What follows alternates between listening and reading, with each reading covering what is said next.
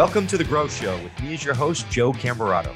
I am an entrepreneur who created my company, National Business Capital, from literally $0 out of my spare bedroom to over $2 billion in business loans secured for entrepreneurs nationwide. Since 2007, I have seen just about every type of business. I provide money and help entrepreneurs access capital to scale fast, but I also know that it's possible for you as you scale to replace yourself, to build systems, processes, and great teams of people that can live on without you so you can actually enjoy your life and your company can still grow. I will not only tell you the peaks and valleys of my story, but I will also bring on world-class entrepreneurs to tell their stories and share their lessons on their growth journeys. Welcome to The Growth Show. All right. Hello, everyone. Welcome to The Growth Show, and excited to have on today Michelle MACE Curran.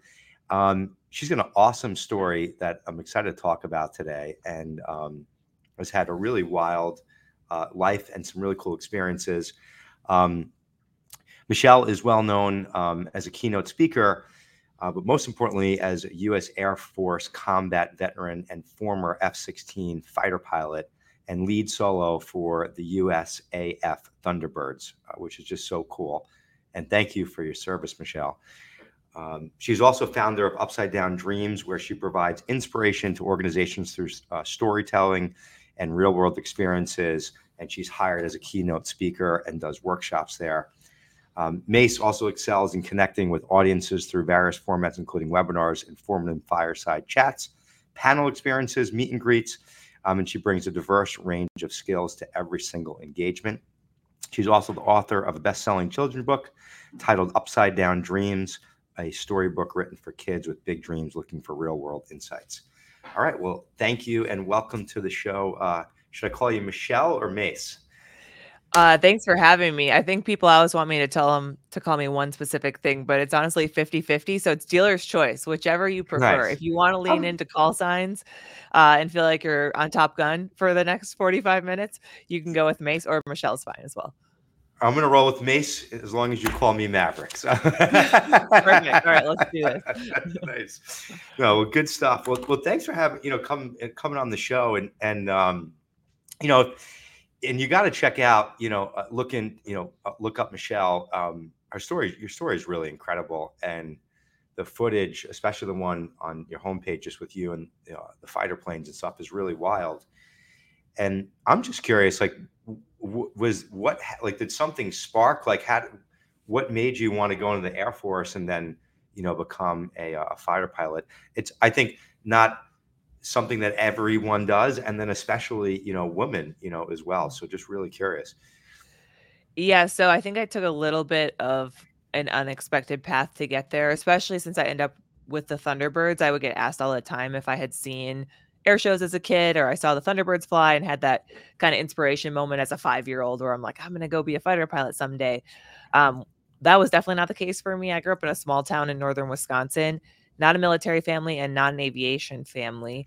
Wow. So I just didn't have exposure to that, which I think a lot of people can relate to, right? Like it's this thing exists, but when it's not part of your day-to-day life and you're not exposed to it as a kid, you have a hard time making the leap to setting that as like the thing you want to be when you grow up. But as I got through high school, I did need a way to pay for college. And that is honestly the first thing that drew me to the military. My dad recommended checking out Air Force ROTC. And I was a little resistant at first because I wanted to be a normal college student. But the more I looked into it, I knew I didn't want to stay in my small town. I wanted to get out of there. I wanted to explore the world. I was driven and adventurous. And so the more research I did, the more it seemed like a good fit. And I ended up applying for a scholarship, getting one, going off to college in St. Paul, Minnesota. But the thing is, at that point, I didn't even want to be a pilot. My big dream was to be an FBI agent. So, oh, wow. Yeah, right. Unexpected. I just really wanted to kick down doors, apparently, which is not really what FBI agents do. You shot them down. Right. I had this glamorized idea of, law enforcement and all the cool things that special agents do. And so I went to college as a criminal justice major, and it was being paid for by the Air Force. So my plan was to do 4 years on active duty to pay back the scholarship. probably as special investigation, since that would align with what I wanted to do. Get Yeah. out and then go to the FBI. As a 17-year-old, I had, this grand plan. But about halfway through college, we got to visit an Air Force base, and I had seen jets fly from a distance before, but we got to stand on the ramp and watch them take off. And that was the Wow. first time I had been like up close to a fighter aircraft, especially taking off in full afterburner. And it was at dusk. It was two F-15s. This was down in Florida. And I just remember the lighting and the jet noise vibrating my whole body and seeing the orange flame out the back and being like, holy crap, how do I go Wow. do that? It was just so exciting. It was a visceral reaction, and I paid attention to it. And that was kind of the first time that I was like, okay, maybe I want to compete for a pilot slot at the end of this 4-year college degree at the end of ROTC. I'm going to the Air Force anyway. Why not throw my name in the hat? And from there, I was off to the races. There's a lot that has to happen from deciding you want to be a fighter pilot to actually becoming one. So that's a whole nother story. But that was how the seed got planted for me initially. Wow. And then what happened? How did you wind up joining the Thunderbirds? Because that's a whole nother, amazing and cool experience. Yeah, so a lot happened between initially becoming an F-16 pilot, which was my first choice of aircraft.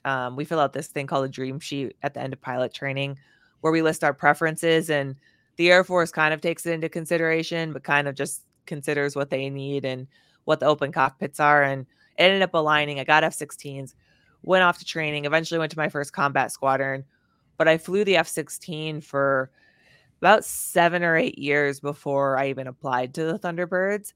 And the Thunderbirds was one of these things that gets occasionally talked about in combat squadrons, and jokes are made, stuff like loops to music. Oh, it doesn't look that hard. Whatever. Okay. Once I got there, I discovered it's actually pretty dang hard to fly those formations and those maneuvers. But every time it came up in conversation, it was one of those things I was intrigued by, but it was also one of those things that I never told anyone I wanted to do because I had a lot of self-doubt around whether or not I was actually good enough to be part of that team. Because Wow. it's high pressure, right? It's high Yeah. stakes flying. It's very public facing, so you're under the public scrutiny. You're also being judged by your peers to some extent. So there's a lot of pressures in that role. And so the vast majority of my career, it was kind of that thing that popped up in the back of my mind that I was like, that would be cool, but, and the but always kind of controlled the Yeah. narrative. Um, and I mean, talking about the growth show, there was a lot of personal growth that happened for me between initially becoming an F-16 pilot and the day I decided to apply for the Thunderbirds. I went from being very much controlled by imposter syndrome, by self-doubt, by this feeling of not really belonging in the culture and trying to figure out how to navigate that and how to prove myself and not show weakness and put on this facade of type A bravado confident fighter pilot, the cliches that everyone knows from Hollywood. Yeah. Yeah. um Yeah. Absolutely. that's not my personality, and so I struggled with that for a long time. But I've finally kind of come into my own, got a lot more confidence, felt like I was showing up a lot more authentically, which kind of led to that confidence. And that was, at the end of my second assignment. So I did 3 years in a combat squadron in Japan, another 3 years in a combat squadron in Texas. And right at the very end of that assignment is when I ended up applying for the Thunderbirds. Wow. And what like, because I think we all have it. We all have imposter syndrome, and Totally. everyone I think has it at different levels. And I think a lot of entrepreneurs have it. And I think as you get to bigger levels and you grow within whatever you're doing, sometimes it can come out of nowhere and hit you, or it just gets worse. Um, how did you fight through that? Like, how did you push through that imposter syndrome to give yourself, the confidence and really own what you were doing? Not very well at first. It took me a long time. My first assignment in Japan, I definitely self-sabotaged a lot. Like, there were opportunities that would come up that I knew I should go after. It's that thing where you're like, oh, if I want to get further in my career, if I want to learn more, become more experienced, I should go lead this project, or I should go do this mission planning, or whatever it is that they were looking for someone to take charge of. But my immediate reaction after that was, oh my gosh, please don't pick me because I don't want to fail in front of everyone.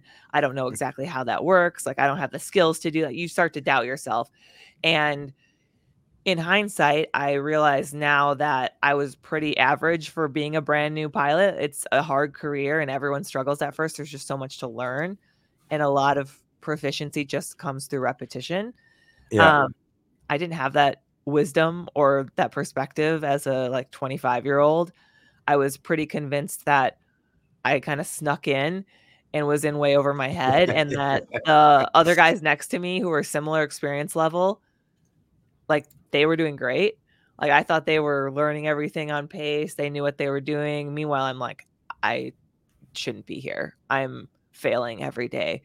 And so I kind of hit a low point coming out of that assignment in Japan. I went through some stuff in my personal life while I was there as well. I got divorced while I was living overseas, on the other side of the planet from my support system. I was one of 2 women in my squadron. So there's some additional dynamics that go into that where, Absolutely.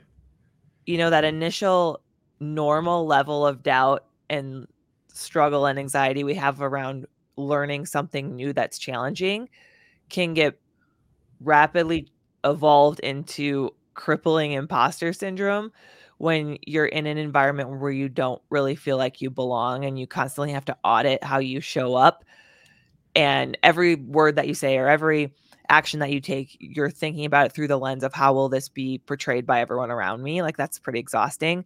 And so that's where I found myself. But I eventually got to the point where I was like, okay, this is not sustainable. I owe the Air Force a 10-year contract. I cannot show up like this every day. Like, something's got to give. And I got to that kind of cliche point where I realized that no one else was going to do it for me. Like, no one was coming to save me. Yeah. I was like, I have to be willing to make some bold choices and put myself out there a little bit and do things that feel scary and uncomfortable if I want to grow and find fulfillment in what I'm doing. In this big dream I had that I wanted so bad, and then I got there and now I'm hating it. And some of that was the institution around me, but some of that was myself. And so I started to make like these small bold decisions where I would have that reaction where I would get excited about something. I was like, ooh, this is a cool opportunity. And then I immediately would have that little voice of anxiety or doubt or discomfort that would follow it. I recognized when that was happening, and I would purposely choose to go do it when it felt uncomfortable. And that was hard at first. And the Yeah. things I was doing that I say were bold probably weren't that big a deal to some people. But over time, that muscle gets stronger and your tolerance for what feels uncomfortable grows. And I would say over about 18 months, I went from very much feeling like I was struggling on all fronts to feeling like I was thriving. And it was after that 18 months where I kind of found the courage to end up applying for the Thunderbirds. And I did a whole bunch of other stuff professionally as well. I got to deploy, I became an instructor. I had to spend a summer in Poland instructing there in their F-16s with their pilots. It's a lot of cool opportunities that I could have very well gotten in my own way for if I had continued to operate like I was. But it was a conscious decision to create that perspective and then choose to do the thing that felt more uncomfortable because I knew it was worth it in the end. It's amazing. You said a key word before, self-sabotage, and it's real. And I think a lot of people don't understand it, but your mind, like, you automatically go to self-sabotage because then you get to prove yourself right. You Really? self-sabotage like the growth, and then you go, oh, see, I knew I couldn't do it. So Yeah. you self-sabotage because then it gets you to say, okay, yeah, I was right.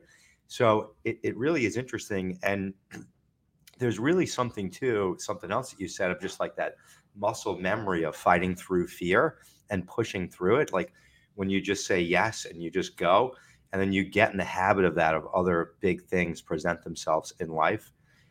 It's really powerful. I went through a whole period of just like doing things that I didn't want to do or was afraid of doing, completely outside of work and business, like just Yep. random stuff. And you get like your mindset into that mode of like, F that, I can do it. And then you just wind up going and you fight through the other things. And I think some of those bigger fears that you overcome. It makes the smaller ones that normally maybe would have prevented you from doing something, it makes it a lot easier to power through it. There's a lot of like really good stuff in what you said. Yeah, and it was the same for me. I started making what felt like bold decisions really in my personal life before I had the courage to do it on the professional side. And it was things like trying new hobbies, or I'm kind of naturally introverted and I get a little bit of social anxiety. And so I'd moved to this new base in Texas, and I'm in a new city. I'm in Fort Worth now. I don't know anyone besides the people I'm working with. So it was forcing myself to go do things where I would meet new people, like little Yeah. things like that. It doesn't have to be this monumental, it doesn't have to be flying for the Thunderbirds, right? It can be Yeah. a small thing. And like you said, those it's really creating that perspective for yourself so you can make a conscious choice, so you can disrupt these comfortable habit patterns that you've developed that feel familiar, because your brain's always going to lean towards that. It's like a survival mechanism we have built in, right? The things that are comfortable, the things that feel familiar, even if they don't really serve us in the end, we're wired for survival, not for growth and thriving. And so Yep. you have to create that perspective and recognize it so you can make a conscious choice to choose something different. But then you just have to make really, really small, attainable daily choices again and again. And what you said, it becomes a habit. And eventually, those smaller things you don't think about anymore. And with some repetition, eventually it just becomes who you are. And now Yep. you are the thing, you are the person that's confident. You are the person that goes and does the adventurous thing, that takes those calculated risks. And you don't have to work so hard and think so hard about every little choice. Really good stuff. So, without breaking your top secret clearance, what was one of like your scariest moments in in flying fighter jets? So I have a couple. It was in a combat squadron. I never had anything go catastrophically wrong with an airplane mechanically, which I feel very grateful for. So minor Yeah. things would go wrong. You declare an emergency, you land. It was no big deal. Um, I had, deploying for the first time is stressful. I don't know if scary is the right word. You just definitely feel the level of responsibility that you're carrying when you're, dropping things off your aircraft and there's friendly troops on the ground, there's allies there, it's Americans. Like, you realize if things go wrong, how serious Yeah. that is. So I think Yeah. there's the increased heart rate, the little bit of anxiety that comes with that. I had a couple of moments on the Thunderbirds, honestly, that really stick out in my mind, just because you're operating in such a high repercussion environment where you might do similar maneuvers in, when I refer to like a combat squadron, like a gray F-16, a gray painted F-16, but you're doing it at 10,000 feet up in the air and you don't have another aircraft remotely close to you. When you're flying with the Thunderbirds, those jets are getting as close as 18 inches apart Wow. and as close as 100 feet above the ground. So Jeez.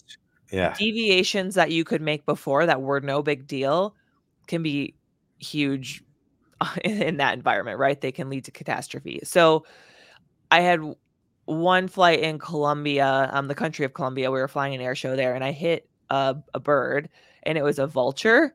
So Oh wow, it's a big bird. Yeah. this isn't a sparrow. Um, it's it put two big holes in the side of the airplane. I was traveling, I think over 400 miles an hour, about 2,000 feet above the ground. So I was a little bit higher, but I saw just a flash of black. I knew what it was, but I felt it hit the jet, which I'd hit other birds before, but usually you would never feel them. You would just maybe see them. You're like, ooh, I think I might have hit that. Or they would find like a mark from it afterwards when you landed, and you wouldn't even know that you did it airborne, and it wouldn't cause any damage. This one, I definitely saw it, felt it. I felt the shudder of the jet under my feet when it impacted. And it was just kind of a surreal moment, like, oh, that was a bird and I 100% hit it, and I hit it hard. This wasn't a glancing blow. Um, I feel like some people think I blow that proportion or that story out of proportion a little bit, because I did land fine with no issues, Yep. but I definitely went through the surreal moment of, okay, like, check the engine instruments. Did that go down my intake? For the listeners that don't know, the F-16 only has one engine. So we Oh, I didn't rely know that. Wow. yeah, Jeez. we rely Mhm. heavily on that one. our backup is It's important. we have an ejection seat, right? Like that's the backup. There are certain situations where you might have the energy on the aircraft to glide and land. And I was close to an airfield, so there was possibility that that could have happened, but it would have been close. But I was, the engine was okay. I ended up landing. I think where it felt more serious is actually after I had landed and I saw the damage to the outside of the aircraft. I had never seen a bird punch two fist-sized Jeez. holes just through the metal on the Wow. outside of an airplane. And it really makes you realize this was a large bird, right? A vulture, probably 5 to 6 foot wingspan, but they aren't that heavy, right? Because their bones are Yeah. hollow. They're big, but it's not like a ostrich or something like Right, that. and it's not like I'm hitting a rock, like, Yeah. it's not as Yeah. solid, but when you realize how fast you're going and, like, the amount of energy that that impact has, that Yeah. it just punched 2 holes straight through the side of the aircraft, and then when we really looked at it, I had the intake for the F-16 sits under the cockpit, so it's this giant mouth that sucks in air into the engine, and part of the bird had actually gone in there because we found feathers in the engine later, and our really great maintenance team had to actually swap out the engine and put a new one in, Oh, wow. um, which is a big job, but they're extremely good at it and extremely fast at it. But the fact that probably a wing hit and sent feathers down the intake, and then the body cartwheeled along the side of the aircraft and put those huge holes in it. I mean, 6 inches further to the one side, and that whole bird would have gone straight into the engine.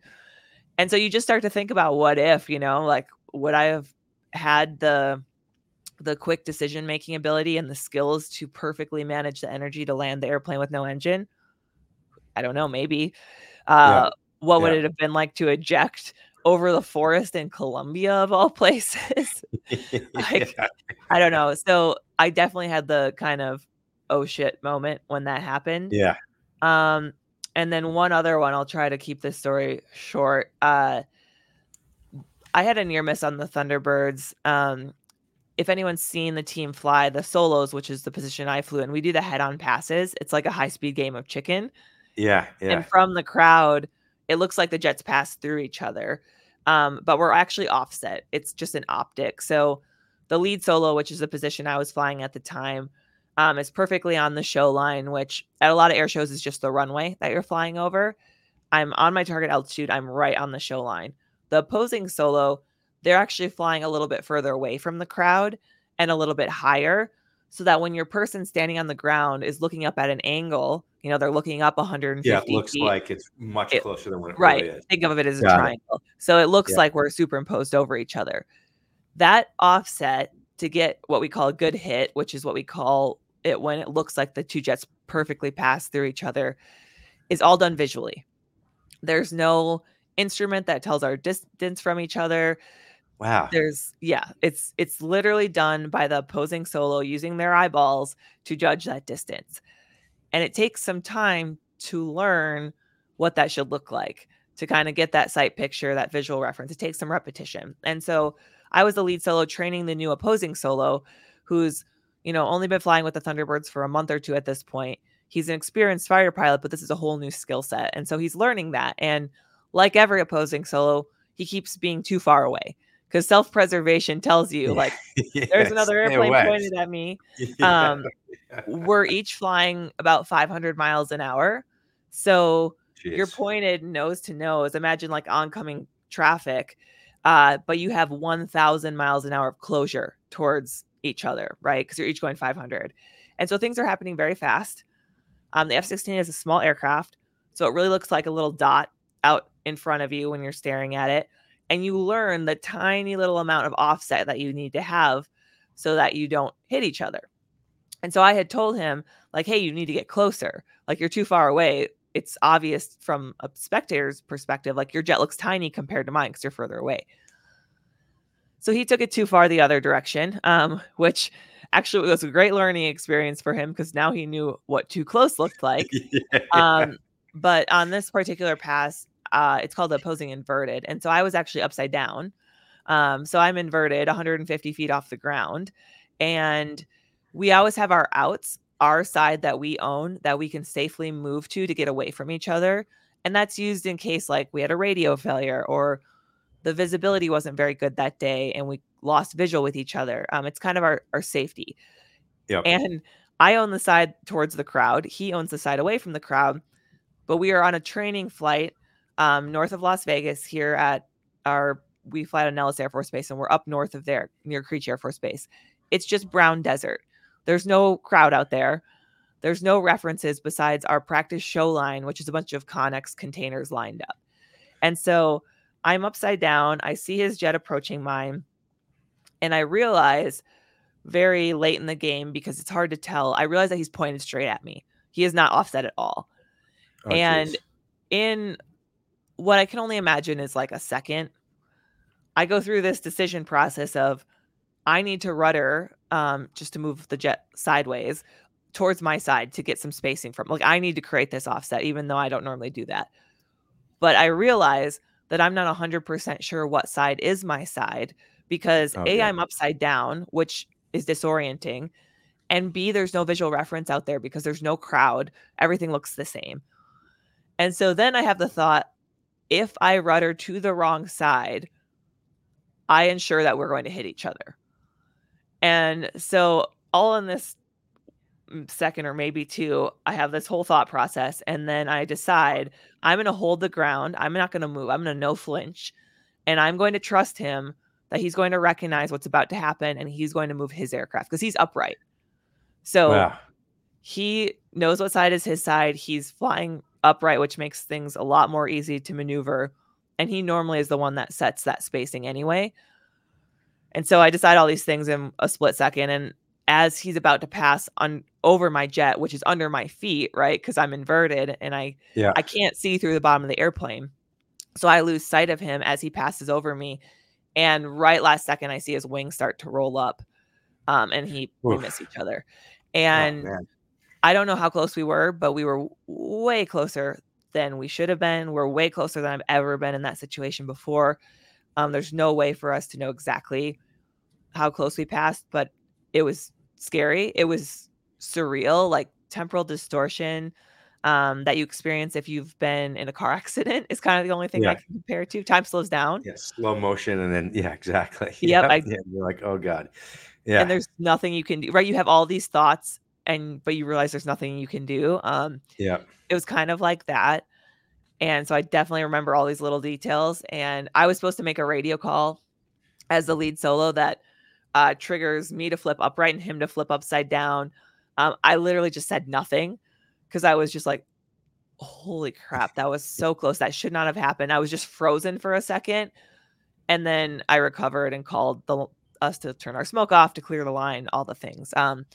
We landed later. We continued that practice. I couldn't even really debrief that airborne. It was just there. We needed to Yeah. talk about it A on the lot. ground. Yeah. Yeah. Yeah. Yeah. And as soon as we landed, he got out of his jet and he was like, "I am so sorry." He knew, like, I did not need to be the instructor pilot that was like, "Dude, you screwed up. Like, you could have killed us." He was well aware of that. He Yeah. was really apologetic. We talked about like what he was seeing, what his decision-making process was, and it never happened again. We never got remotely close to that situation again. I'm And I sure. honestly do think he learned pretty quickly from it because it did visually show him too far the other way, right? So Yeah. Yeah. now Yeah. he knew, okay, like, well, that was too close. Let's find somewhere in the middle. And That is always a hard story to explain because there's a lot of little intricacies of how our opposing passes work and all of that. But I think it's a really great example of how little room there is for error in that environment. 100%. And what's wild is too, as in these scary moments happened when you were like practicing or in an air show versus like in combat, like it's like, and you go through everything that you did too, like to have those moments, when it's, practicing for an air show is kind of, crazy and or ironic in a very weird way, Yeah, it's the same. I mean, a little bit less with that, but it's the same feeling I have when someone almost hits me on the interstate. I live in Vegas. The drivers here are crazy. I'm sure everyone that lives in a big city, they're like, our drivers here are crazy. I get so mad at the other person because I'm like, all of the crap I've been through, all of the Yeah, you risky get things I've done. taken out driving You your take car. me out with your Toyota Camry, I'm gonna be pissed. Your Prius, the Prius took you out. It's like, oh my God. That's funny. Oh man. Well, you went from, F-16 fighter pilot to then entrepreneur. You shared some of the scary moments, but what's scarier, being an entrepreneur or, a Thunderbird or F-16 fighter pilot?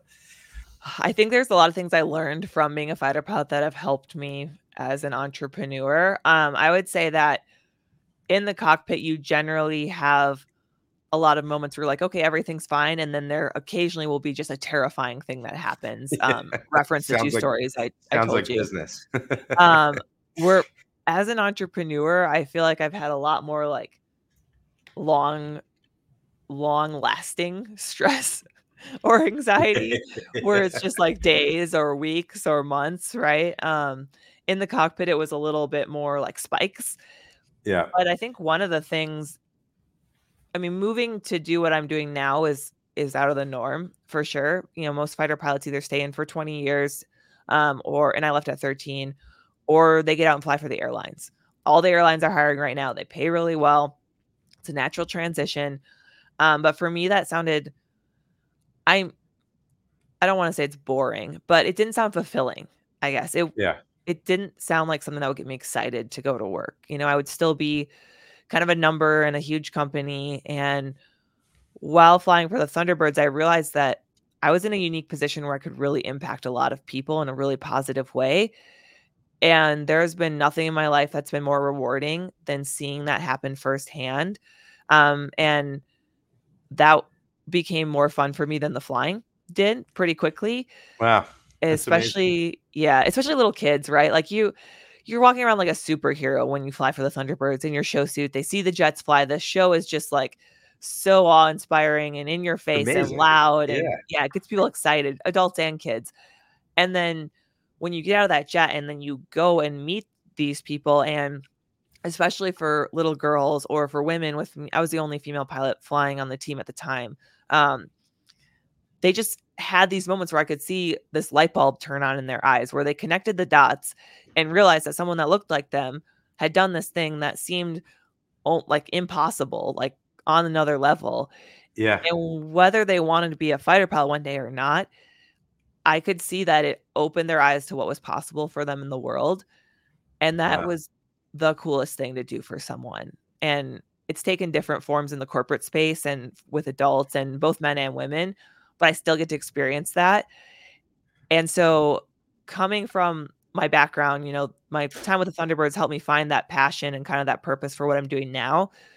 But it also has made me willing to take a lot of calculated risks that are kind of outside the norm because I'm kind of like, what's the worst thing that could happen?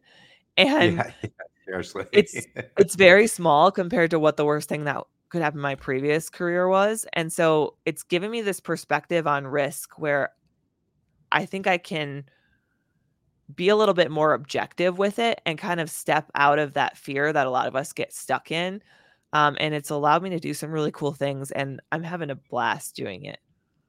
That's great. That's so awesome. And it must be amazing too. I mean, the fulfillment, especially seeing a young girl look at you and go like, wow, like, and see the wheels spinning. I mean, that's pretty, I mean, any young kid and anyone in general, but it's got to be very fulfilling. That's awesome. Yeah, it's And, so cool. and I think, too, like, at least the risks now that you take aren't going to be catastrophic, right? Like, Right. and I think tying that back in, and I think that's helped me get through some of the most challenging times in business. Was like, hey, well, I'm not dying, and I don't have cancer. I'm all good. Like, I can figure this out, and then all those crazy situations in business, those most challenging times, when you really push through them and own them, it just feels amazing getting through it. And then you really, I think, realize like what you're made of. And but I think putting it in perspective is necessary because it is stressful, and navigating through, and creating something on your own, and doing it all. I mean, it's not an easy thing. and unexpected things happen that can, that change the course of business that are out of your control. I'm, I'm, 100%. I'm sure you had to deal with that from, doing live events, and then COVID happens and you're probably on a roll, and then all of a sudden, everything shuts down. I mean, it's a real thing that you had to deal with. Yeah, so I was still with the Thunderbirds during COVID. Definitely had Okay. a pivot there though, because all air shows canceled as well.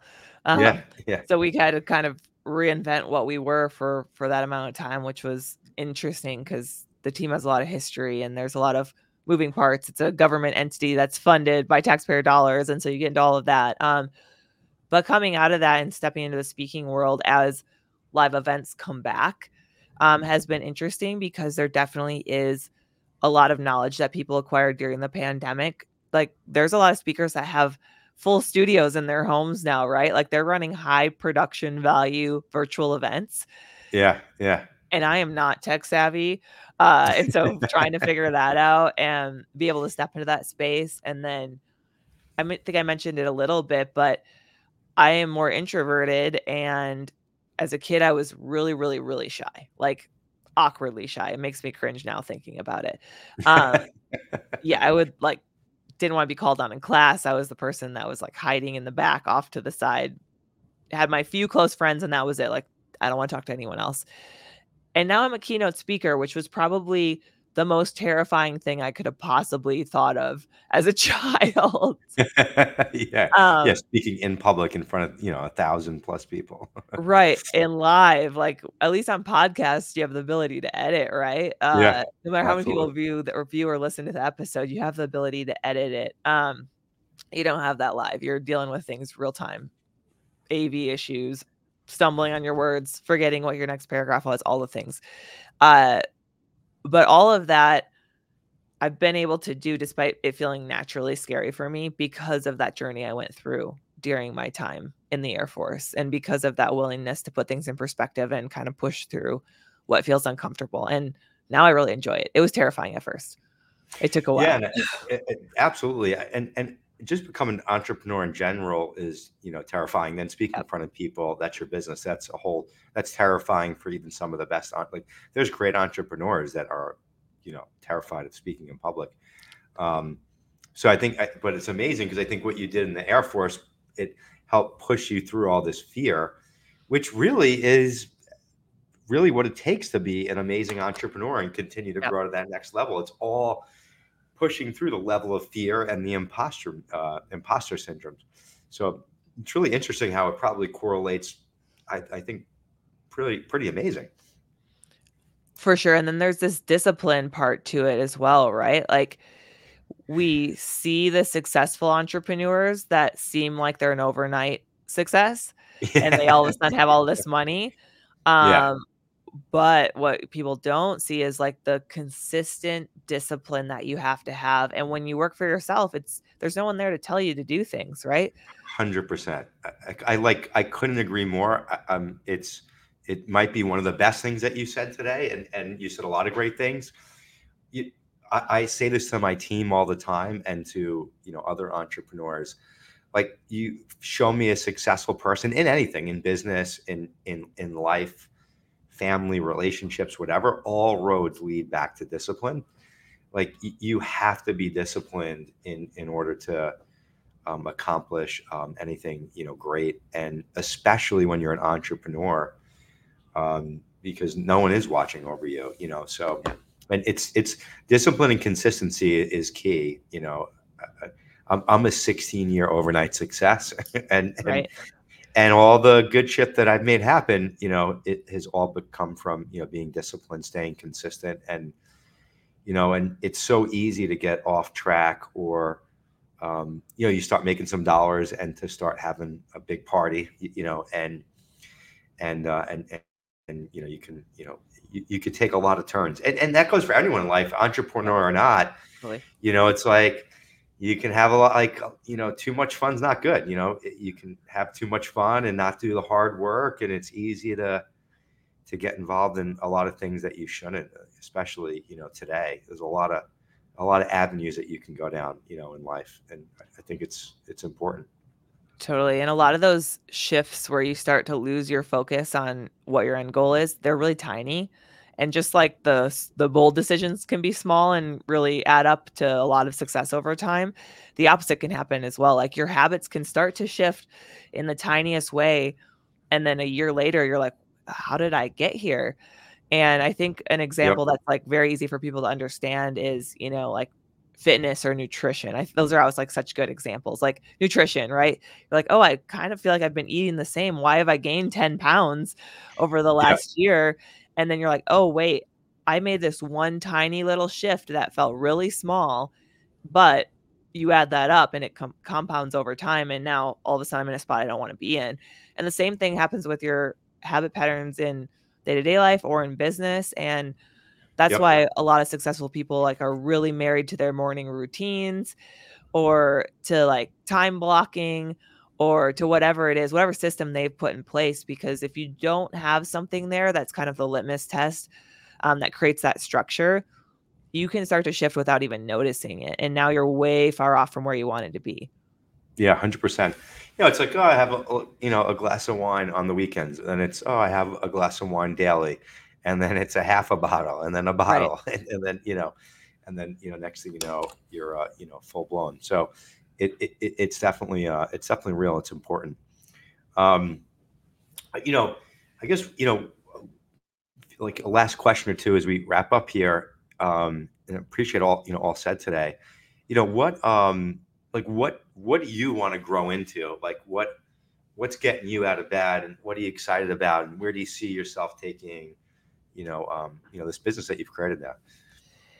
Yeah, I've been doing this for about a year and a half now, and I am still very much on the wave of initial excitement, even though I've had some highs and lows. As speaking is a little bit seasonal, so sometimes there'll be spots where I'm like, my calendar does not have as much stuff as I hope it did, and like, what does that mean? Finances and all the things. Um, what gets me really excited is to continue to develop all the things that I've learned and experienced into something that other people can use. And that started with speaking, and that felt pretty natural and not easy, but I kind of knew the path to that. And then writing has been another way to do that. But to continue to produce content where I don't want to be an influencer, right? Like I don't want to be someone with a huge social media following that just gets a lot of likes and that's it. I want to be someone that actually develops thought leadership that people can use and learn from and take those little moments I got to create for people in person when I was in uniform, where it was like a catalyst for them to go chase a big dream. I want to continue to figure out the best way to do that for more people and for adults and like all the things we mentioned here, helping them create those habits, helping them manage that fear, helping them take calculated risks, stopping them from self sabotaging. Because there's Yeah. so many people that do that. And so it's been a learning as I'm going type situation to figure out the best format to do that and really to take and put all these things that I like know through my personal experiences into concepts that other people can actually use because there has to be some translation there. And it's a work in progress, but I'm excited to keep doing that.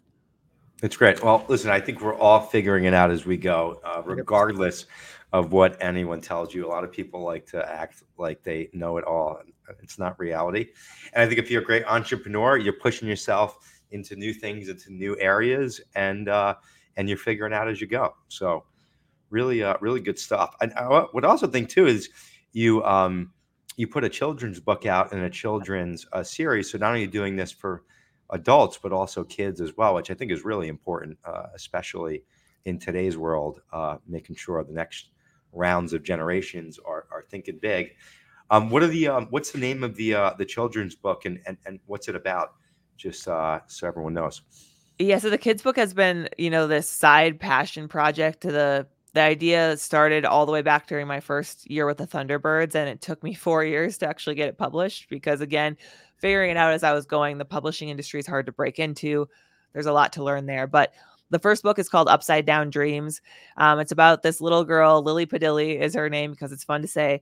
And she, sees these jets fly over and she has that moment like I did where she's like enamored with them And she gets so excited about it. And it turns out her grandpa had been a Air Force fighter pilot. And so there's kind of this family connection there and mentorship from him. And, she has this big dream all of a sudden that she wants to be a fighter pilot someday, but she gets a little bit of pushback from some of her peers, her own self-doubt. And so she struggles with that, wondering, what that would look like for her if it's possible. But her grandpa ends up taking her to an air show where she sees the jets fly. And as the jets land and the pilots get out, she sees a pilot that looks like her, that has Oh, this wow. long braid that swings out from her helmet, just like Lily's braid. And she kind of has that moment where she is empowered to actually believe that she can go do the thing. And so I did not have that experience as a kid, but I got to see that experience from the pilot's perspective again and again. And so it's a fictional child and a fictional story, but definitely inspired by my interactions that I got to have with kids while I was flying with the Thunderbirds. And then by really seeing how powerful it was for especially girls to just see themselves represented in a field that there's not a lot of us. It's still only 3% of fighter pilots that are women. Yep. Um, and there's all kinds of research that shows how powerful it is when we see role models that we can relate to on multiple fronts and how much more that can empower us to go do what they're doing. And so that's what inspired the book. But it's the first of a 3-book series. So I'll be announcing the next one, the title and the theme soon, but that'll be out next June. Same characters are coming back. And it really started off as this thing where I was like, we'll see how it does. But the reception has been amazing. If I ever have a bad day, I'll go read the Amazon reviews because people on the internet can be jerks, but Of people on the course. internet with writing reviews for a uplifting children's book are the most amazing. There's some of That's those little great. stories they share and the pictures of their kids with the book are It's just awesome. the best. That's great. That's really cool. Well, really good stuff. Well, what's as we wrap up here? What is one growth tip that you would leave with my audience? Yeah, I did not get into like nitty gritty stuff because I know we're trying to wrap up, but something that you said, and it's something that I kind of have as this like hit home point at the end of my keynotes that I give is that the key to progress is having the courage to start something when you don't feel ready, but believing yourself enough to know you'll figure it out along the way. And I know we've Good both stuff. said that in different forms, Yeah. but we put others on a pedestal, people that are where we want to be, and we can tend to think that they have some like magical thing that's allowed them to do that, some like internal attribute. But it turns out a lot of those attributes are learned over time. They're honed, they can be developed, they're like muscles.